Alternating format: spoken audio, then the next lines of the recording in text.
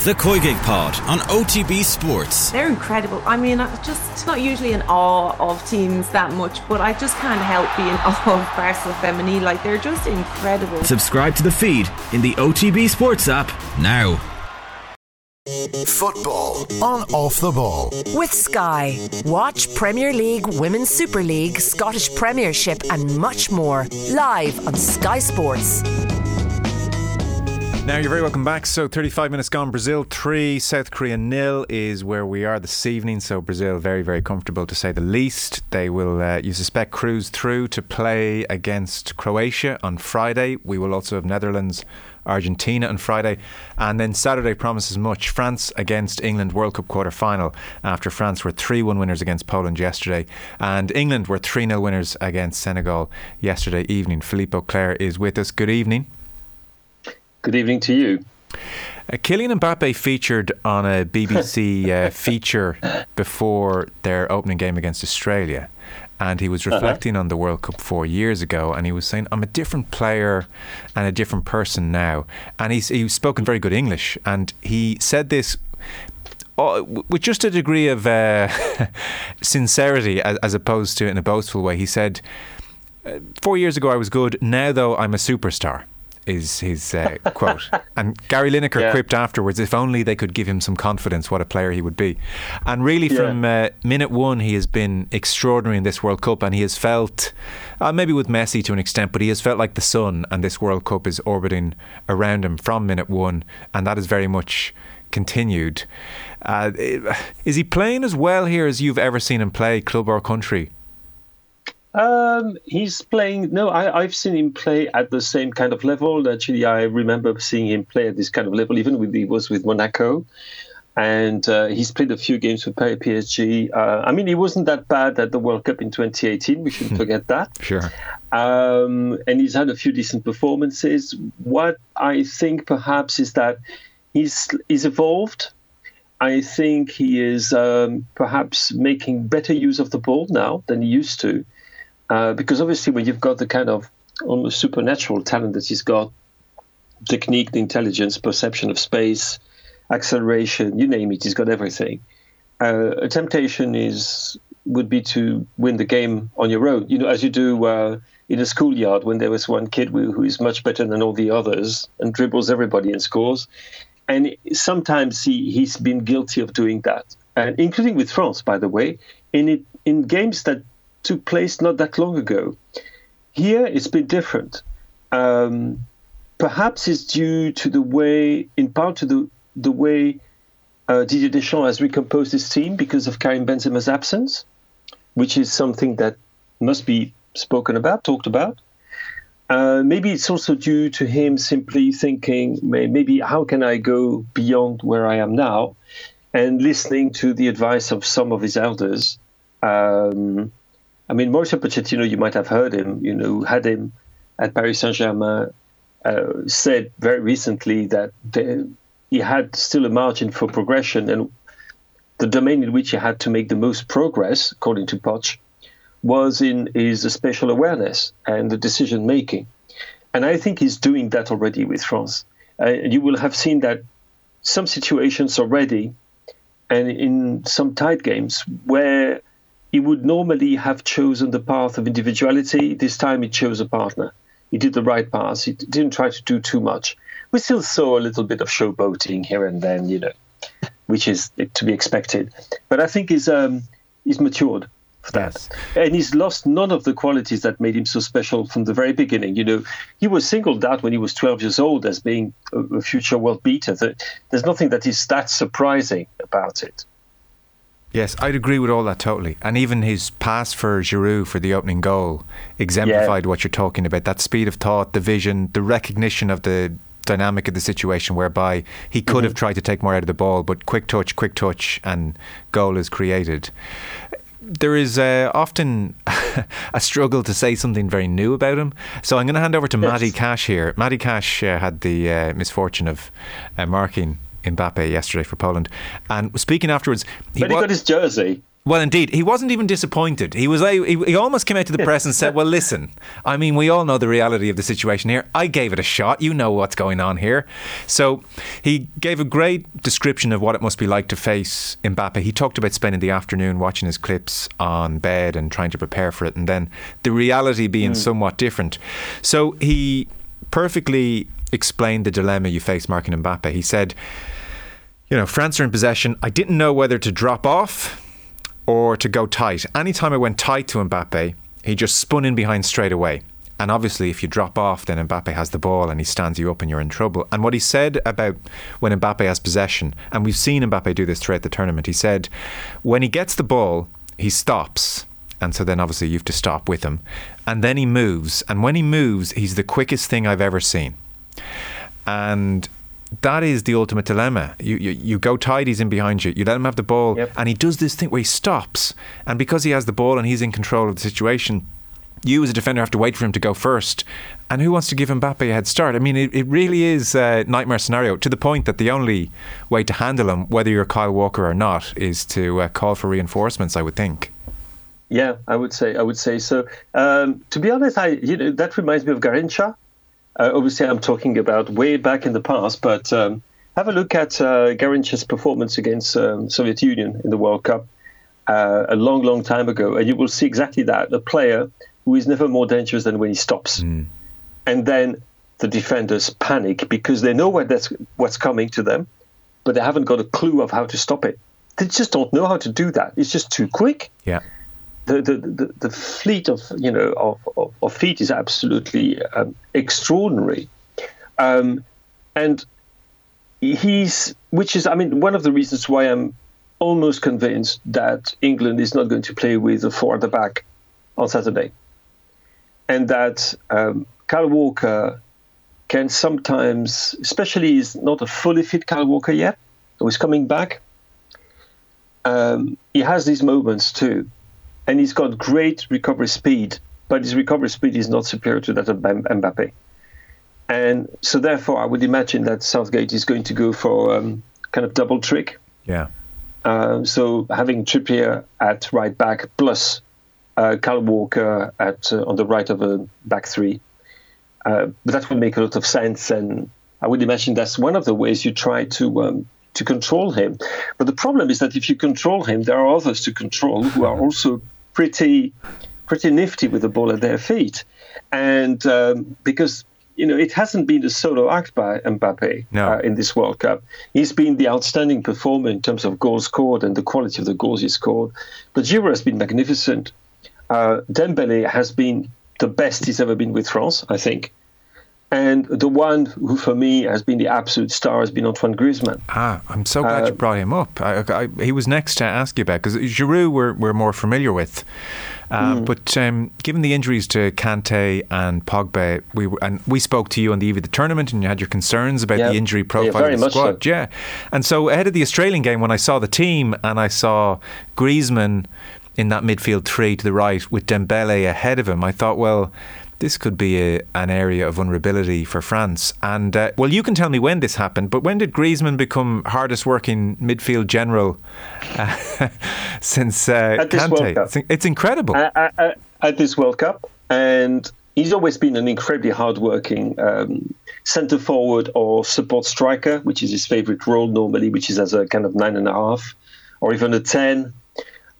He loves to have the big guy in front of me or the point of reference ahead of him, be it Benzema or Giroud. I think he prefers Giroud, to be honest. But to deploy him in that particular role is, I wouldn't say a stroke of genius, because it's not exactly rocket science, but it is very imaginative still, and it is quite brave from Deschamps. It's been, he considered the situation with the team that, okay, I'm missing the greatest ball recovery footballer on the planet, N'Golo Kante. Yeah. I'm also missing a man in Paul Pogba who is a wonderful midfielder who can spray the ball 60 yards, and with France has been absolutely magnificent servant. We've spoken about that many times. Yeah.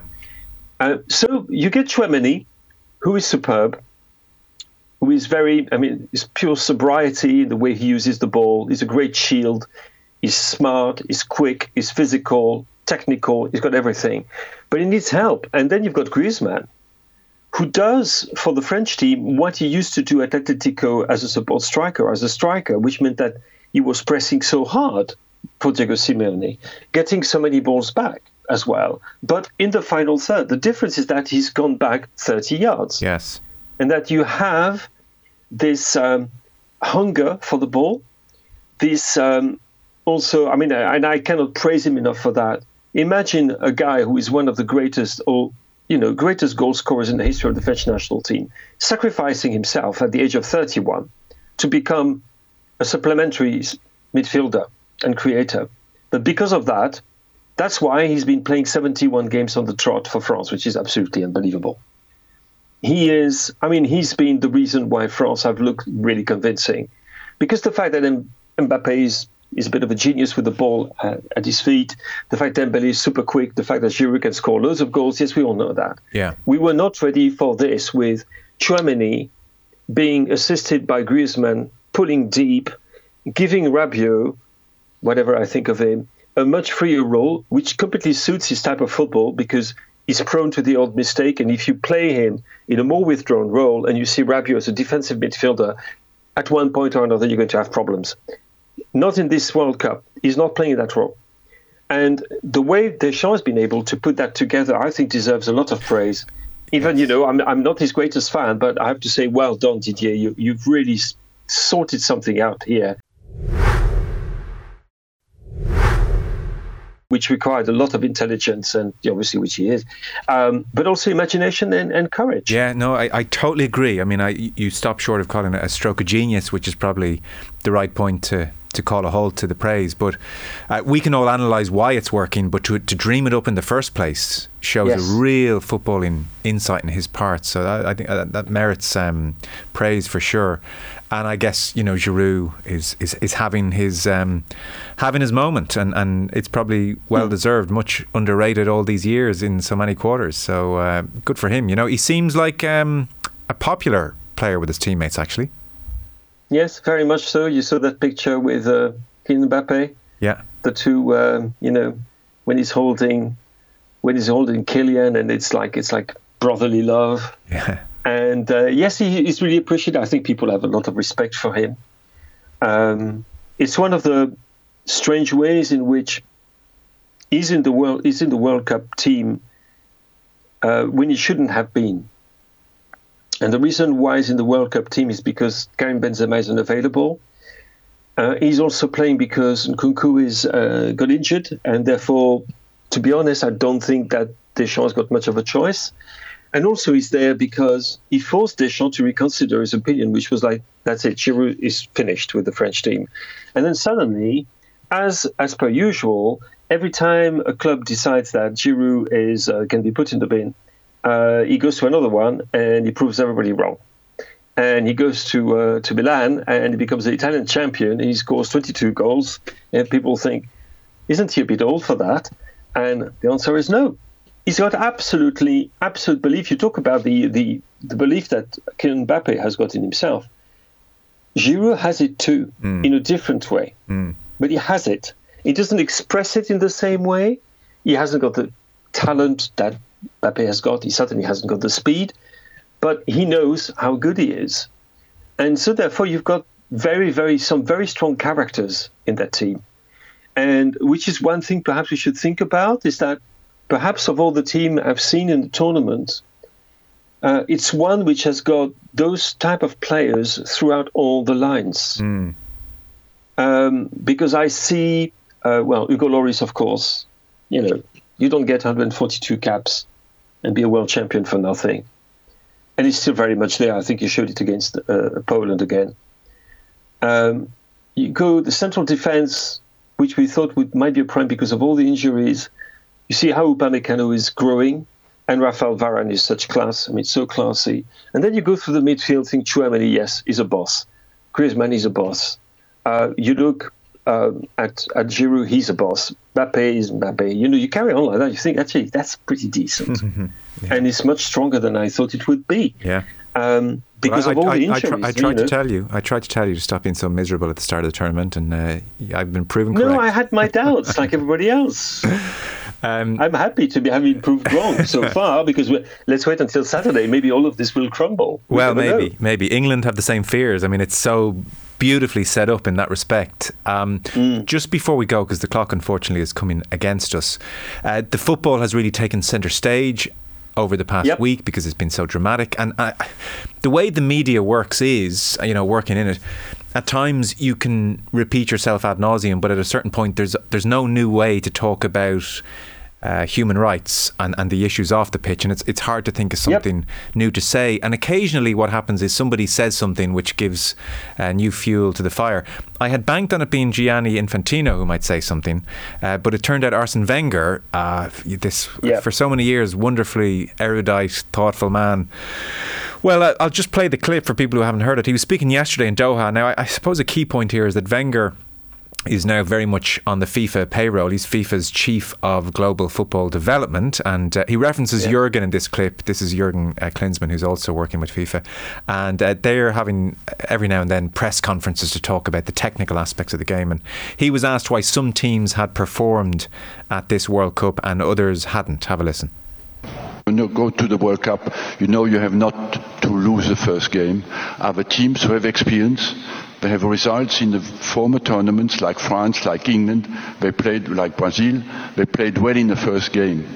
And the teams as well, who were mentally ready, like Jürgen said, had the mindset to focus on competition and not on political demonstrations.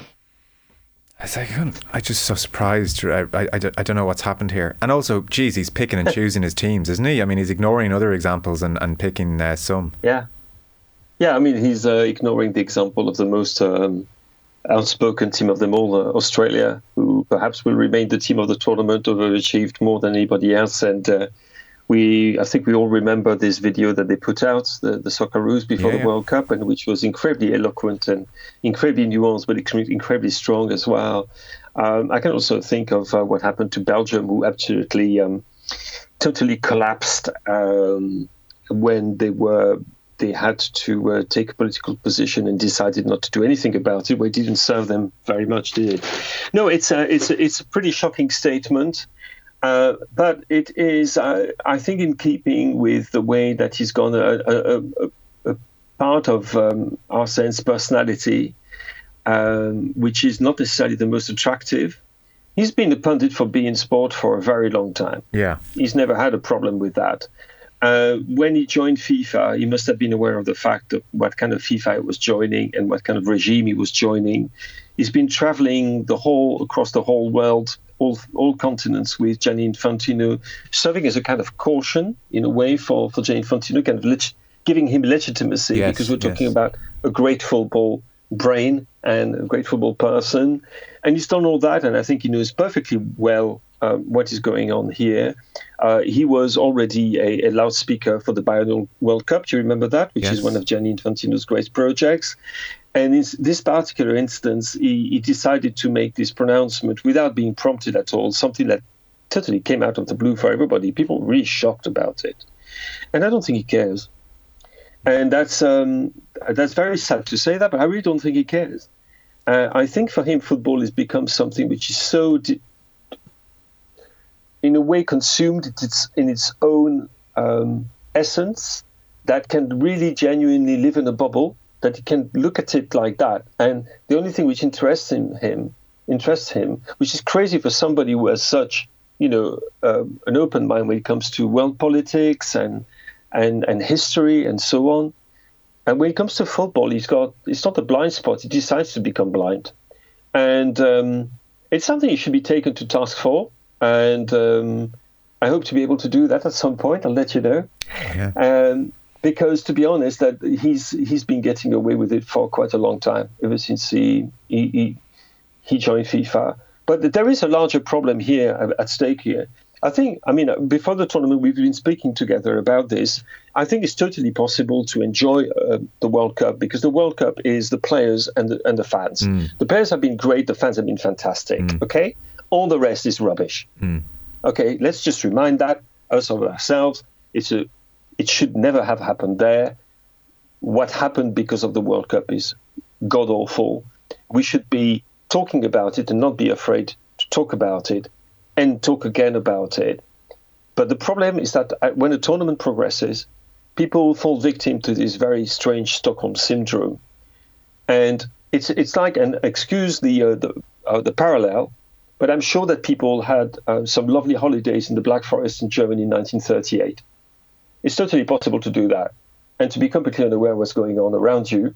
And if you limit your own experience or your own reading of a situation or a context to your own personal experience and do not broaden your mind to see what is happening beyond that, the fact that there are those migrant workers camps, which are just like a few miles down the road, in which people live in absolutely appalling conditions, are exploited, have been exploited for years, and will carry on being exploited. If you don't realize that, you can have a great, great World Cup.